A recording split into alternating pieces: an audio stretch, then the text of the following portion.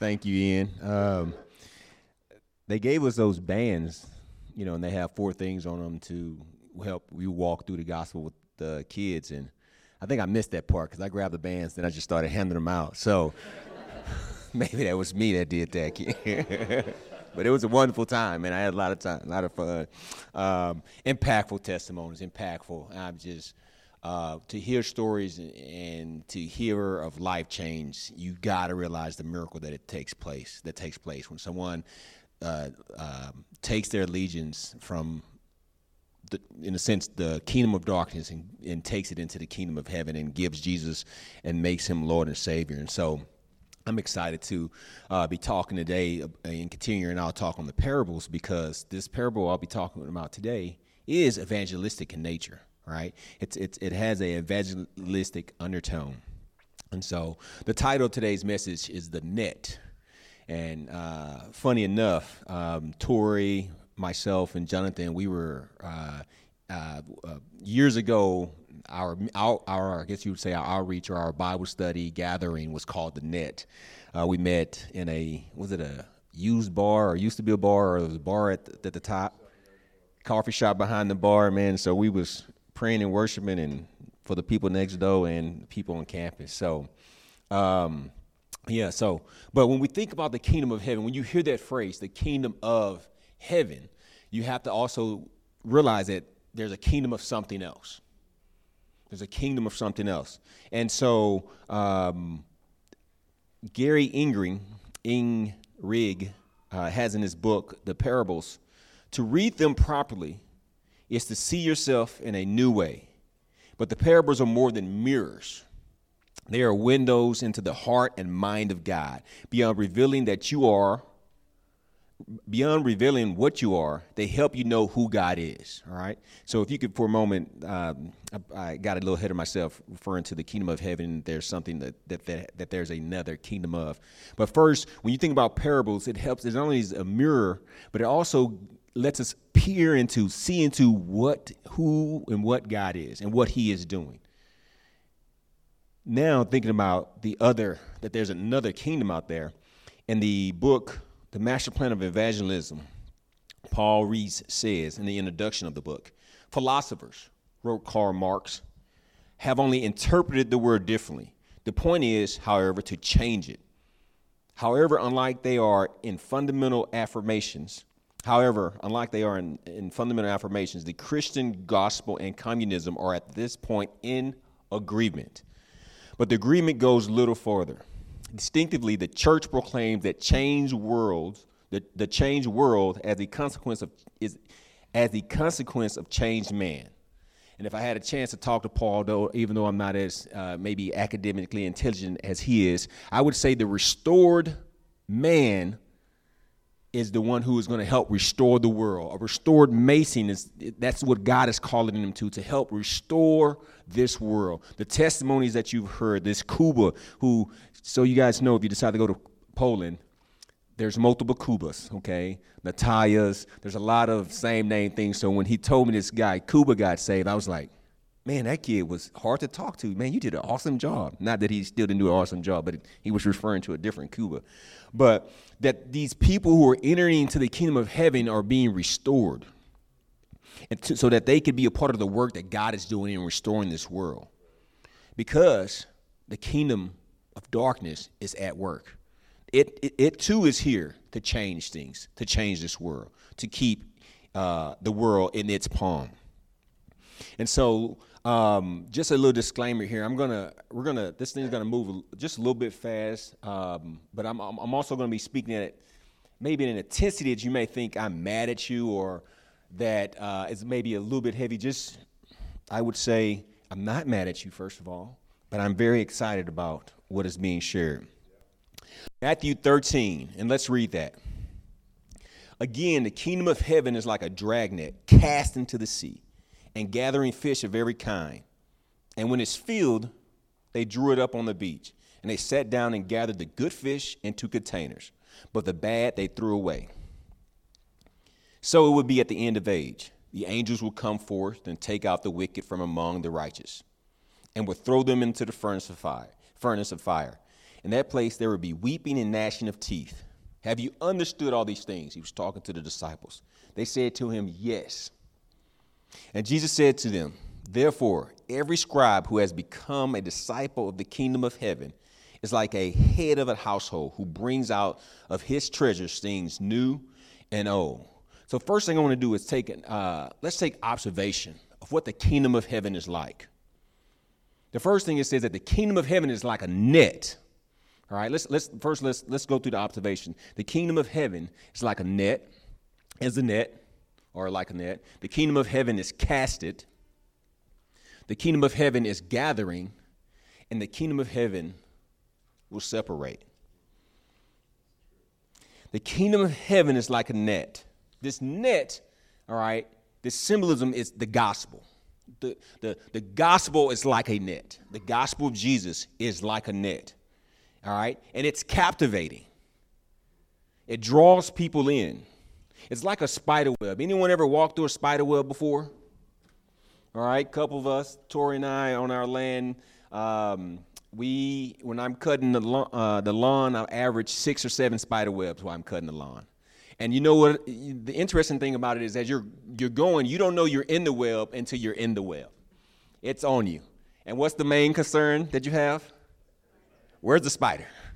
Where's the spider? You know, just imagine being on a moor, you drive through a web, and you're like, oh, my goodness, where's it at? What is that? You know, you're freaking out. But the kingdom of heaven is a net. I forgot the net this morning. I had a net for us to display, but it is a net. It's wide. It's broad. It's used for capturing things, bringing things in. But it's captivating. It wants to swarm you. One musical artist said this. I'm a friend of his, head gov. No losses. He got the dub. Don't do bread alone. Get that Jesus grub. Yes, that Jesus love. Be wrapped in him like a bear hug, real snug. Let him take your breath. Let him take your life. And everything you in, share Jesus Christ. Jesus is the rock. Push the rock. You in the game now. Don't stop. See the transition that unfolds. Genesis to Revelation stories being told. Don't let me go on. All right. Be wrapped in him like a bear hug, real snug. Anyone ever been bear hugged before? Or just a really good hug? All right. As a guy, being hugged by another guy and really feeling I guess the best word I have is intimacy of that hug was weird for me the first time it happened. This guy was like 6'6". He's a neighbor of Tori's parents. His name was Glenn. And the first time I meet him, he's like, instead of shaking hands like two people who don't know each other does, he comes in and he just hugs me. And it was just like, I just was falling into his arms. And I didn't know what to think because it was like I've never felt a hug like this before from a guy. But that's what the kingdom of heaven is. Once you're in it, you're in it. Some of you don't realize whether maybe you grew up in a Christian home, right? And then all of a sudden you came to a point like, man, I love the way this life is going for me. It was because you were captivated by something that your parents was establishing in your home, in that home. And then you begin to go, you know what? I want that life. Or maybe you have a testimony like mine where this Christian kid was trying to reach out to me on campus, and he just was loving me for no reason. I was like, okay, this is a little bit weird. I thought being a freshman on campus would be a little bit more drinking, but this dude is obviously different. And I was captivated by that and wanted more of what he had. So it's a net. The other thing is it's casted broadly, thrown out. It has this idea of I mean, exactly what it says. It's the greatest show on earth. Just as when people are casting a movie, the kingdom of heaven is wanting all type of players to come and be a part of the thing that has been being done here on earth. It's proclaimed. It's Disney World times 1,000,000, times another 1,000,000 to infinity and beyond. That's exactly what it is. You've seen it. Be our guest, put our magic to the test, right? Disneyland. I always wanted to go to Disneyland. It just seemed like a world that was just going to be so fun and entertaining. But even greater than that, the kingdom is casted and it wants to draw people in. And it's casted into the sea. Habakkuk does a great job of explaining that to us when he says, you make mankind like the fish of the sea, like craving things that have no ruler. We look at the campus, the view we have here, the sea. Manhattan is the sea. We're supposed to be casting this gospel. The kingdom of heaven gathers. The promise of Abraham fulfilled. All nations. You would be a father of many nations. It doesn't have a race class. It doesn't have an age class. It doesn't have a sex class. It doesn't have an economic class. It's drawing all people. And then at the end, it will separate. The angels will come and separate the good from bad. And it's amazing to me to hear about this because it's not our job to separate. And then it just reminds us of what it says in the parable of the wheat and tares. No, let them grow together. And for the sake of time, I'm not going to dive into that as much because there's so much to be said in that and why God would allow the tares, to allow, in a sense, those he know to not be good to remain with him. I mean, he even had Judas hanging out with him. And it wasn't an easy task to follow Jesus. But yet Judas still hung out with him. So I think what it does is add weight to the fact that the kingdom of heaven draws all people. All people, good and bad. So what shall we do? This is where the plane begins to land. There might be some turbulence. So make sure you put your seat trays up, and your trays up, and your seat back in the upright position and buckle in. Remember, this parable is evangelistic in nature. To evangelize is to share the good news. The good news of the gospel. The gospel means to share the good news. The good news that is, in the beginning, God created all things. And when he got done creating things, he said it's very good. And he put Adam and Eve there to take care of those things, to have dominion, to control those things. And in a sense, everything was perfect. What happened shortly after that, or what happened, was Adam and Eve ate from the tree of the knowledge of good and evil. And sin entered the world. And because of that, everything after that and all creation was damaged, had failure, was in sin. And everything to come after that would be in sin. But God had implemented a source until he had implemented a sacrificial system that people could bring animals to be sacrificed for forgiveness of their sins until one day there would be a perfect sacrifice. So the sin that entered the world because of the decision Adam and Eve made, we still experience today. And this is not to take any responsibility off of us because we've made our choices. I grew up just to say it, in a world where there were some things that happened to me that caused some sexual perversion. I saw things growing up that made it okay to steal. Well, early on, at 12, I started smoking marijuana. At 14, I started selling it. Right along with that, I started helped start a gang. I had a bent towards violence. Those were all decisions that I made, but I was introduced to it from years ago, right, from the sin that Adam and Eve helped to usher into the world. But because of Jesus and what he did, right, that the ultimate sacrifice, came here, lived a sinless life, perfect life, healed the sick, healed the blind, served people, created this upside-down kingdom, was very God and man, and died on the cross for us, closing the gap of sin. That we would be able to go to God, be before God, have a relationship with God if we choose Jesus as Lord and Savior. Died on the cross and rose on the third day, and now sits on the right side of God, waiting for his enemies to be the footstool.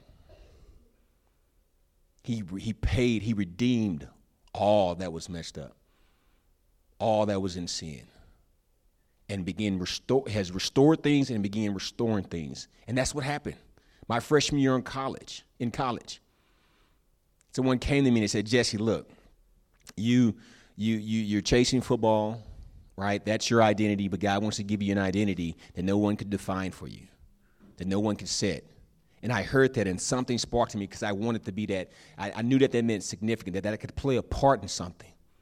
And since then, in 1999, October 1999, I've been restored and being restored so that I could be a part of this plan that Jesus is doing and restoring the earth and returning it back to the way it was when God said, it's very good. And before I go on and give you some practical things that you could do, I want to ask, is there anyone here who hasn't said, you know what? Jesus is not my Lord and Savior. He is not someone I follow. I haven't been restored, but I want to be restored. Is there anyone here that want to say, you know what? I want that. I want to be restored today. So that tells me one thing. You're either someone who Jesus is Lord and Savior, or you're still thinking about it. Maybe you don't care to have Jesus as Lord and Savior. But I want to tell you, there's a part for us all to play. There's a part for us all to play, and this is the part you have. Remembering, this is something you could do.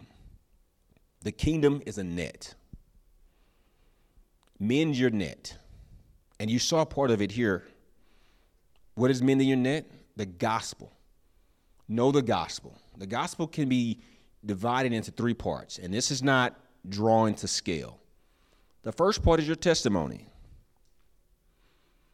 You might not know everything the Bible says about every topic that's displayed before you, said in the newspaper, said on social media, or said on the campus or in your workplace. But you know your testimony. You know how Jesus affected your life. You know what your life like was before Jesus encountered you. You encountered Jesus. What was the situation that happened that Jesus, that you gave your life to Jesus, made Lord and Savior, and what you're looking for now? Mason just gave you a prime example. Hey, this is what my life was like. This is what I was doing. This is what was said to me. This is the moment I encountered Jesus, and this is what I'm hoping for going forward.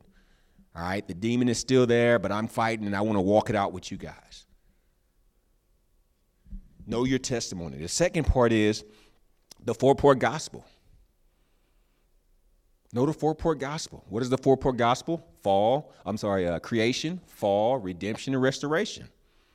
All right, I just shared that part. In the beginning, everything was created. It was perfect. The fall happened. Adam and Eve ate from the tree of the knowledge of good and evil. Sin entered the world. Redemption, God came here, died on the cross, rose on the 3rd day to redeem all. And now we're in the process of the work of restoring all. And the third part of mending your net is biblical worldview. Is the best way I can explain it. Right? What does the Bible say about white privilege? And I use that one specifically because there's a lot of white people in here. But really, what does it say about that? Right? Do you understand how to combat the lies and the narratives that are trying to make you feel guilty for something you shouldn't feel guilty about? What does it say about Black Lives Matter? What does it really say about homosexuality, LGBTQ movement, and et cetera? Having a biblical worldview about those things, about economics, that is the other part. Being able to speak truth in your day.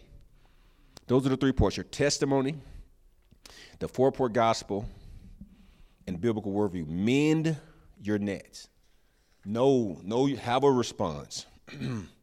His net is the message, and his message is the people, both and. The next thing you do is cast.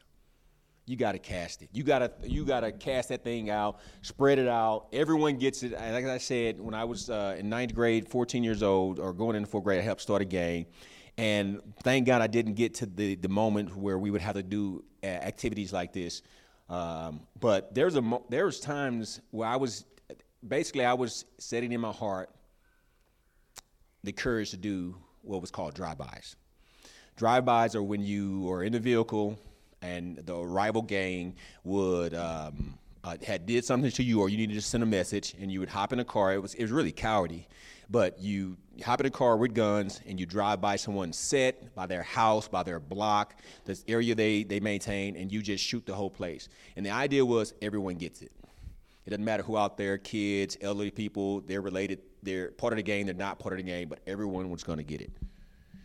In that same mindset, and I know that's violent for some of us. But this idea like, man, wherever I'm at, everyone's going to get this example of what the gospel is. This example of what the gospel is. But you have to cast it. You have to be in faith. The Bible talks about proclaiming his name.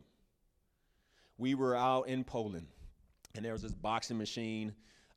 You guys all seen it at the carnival where you try to hit it as hard as you can and the numbers go up. And I would like to tell you the whole story, but I'm going to fast forward it. Basically what happened, there's this guy. He's 17 years old. He's taller than me. He looks like Drago from Rocky, but he's thick, and he got this name Rambo because of how he looks.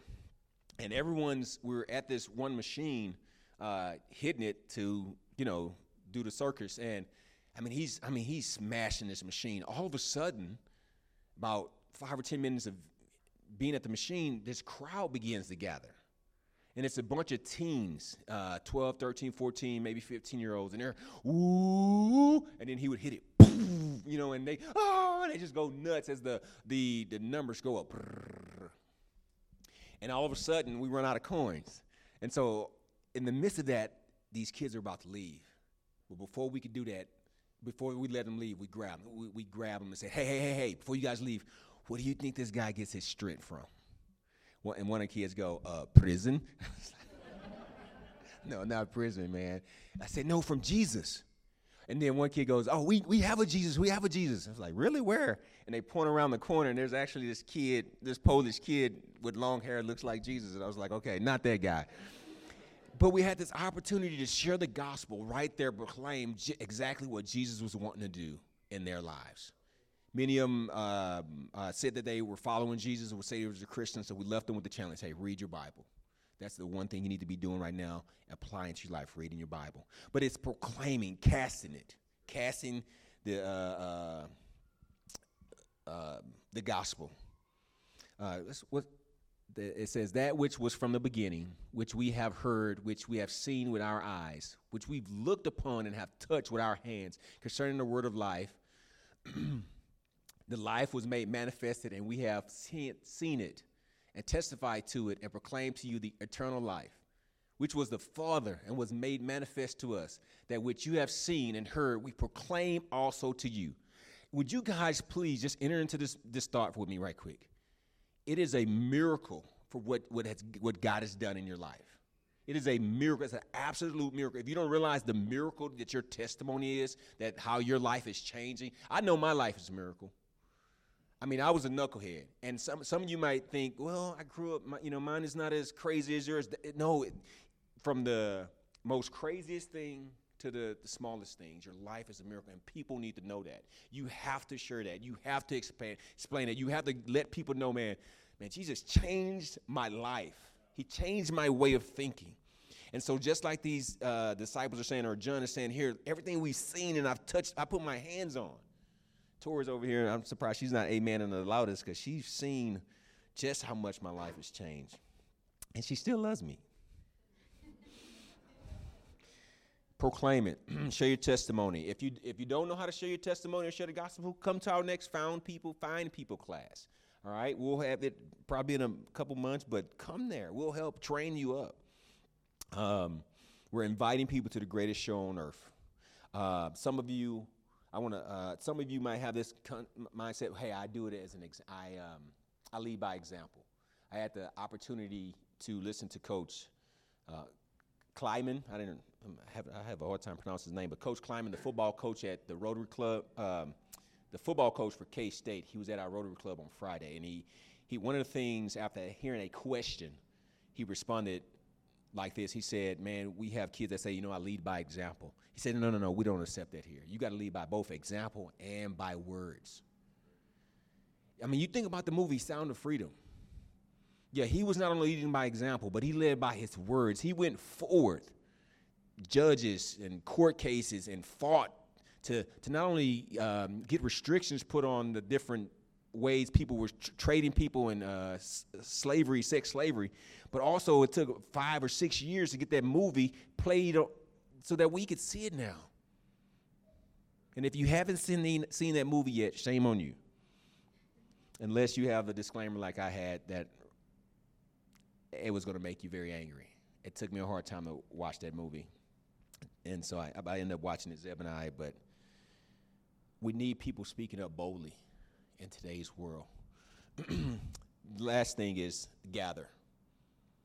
You got to be someone who's gathering. You got to be someone who's sticky. You got to be someone who's excited about bringing folks in and loving on them, encouraging them, challenging them, sharing the truth, sharing your testimony. And back to the master plan of evangelism, Dr. Robert Coleman, who actually wrote the book, says, remarkable as it may seem, Jesus started to get these men before he ever organized an evangelistic campaign or even preached a sermon in public. Men were to be his method of winning the world to God. Are you gathering people? Are you gathering people with your talents, with your talents? With the table, I'm telling you, when I first gave my life to Christ, I was eating food regularly at different pastors' or ministers' house, and I tell you that maybe they didn't have the words to say, but the food kept me in it until they knew what to say to me. But we got to gather people. I told one, and it gathers people from all walks of life, young, old, sex, race, whatever. Maybe you are racist if you're not preaching to everybody. I don't know. Oh, my Lord, help me, help me. I told one kid in Poland that, hey, man, in my BC days, we probably wouldn't be friends. Your weirdness is crazy. But because of Jesus in your life and in my life, I can see how your quirkiness fits into the kingdom and what God is doing and how he's using you. And he didn't say anything about me, but I'm sure I had some also. But it gathers all kinds of fish. God is making you, and I close with this, God is making you into disciples, people who are trained scribes. And it says this in Matthew 13:52. And Jesus said to them, therefore, every scribe who has become a disciple of the kingdom of heaven is like a head of a household who brings out his treasures, things new and old. Are you being discipled? That was the master plan of evangelism. It was God's plan to use men, women also, to go and not only be restored, but restore this world. That they would be like a person who owns a house. Think about the parable where it talks about they handled their talents well, and so they were given cities. I might be saying it wrong, but there was people who handled what they were supposed to do, and they were given cities to govern, right?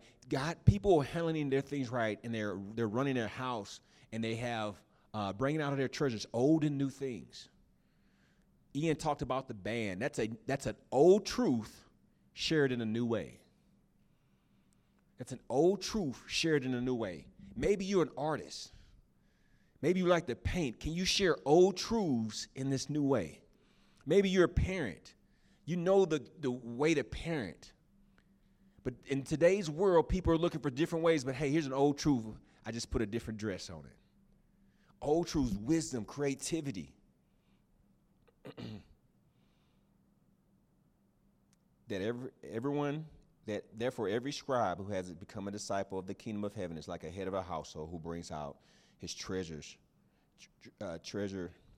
things new and old. Brings out his treasure things new and old. If that's us. That's what God is creating. That's what God is wanting to do. But it takes with mending your net, casting your net, and gathering. And so I want to pray for us. And if you want more of a specific prayer, maybe you feel you're not as bold in sharing your testimony. Maybe you feel there's some fear when you go into a certain place, and you know you should be sharing your testimony there, but you're not, or you're sharing the gospel there and you're not. I want to pray for you afterwards. I want to pray for you and pray that off for you, because this year I want us to go into this new season of life, this new opportunity.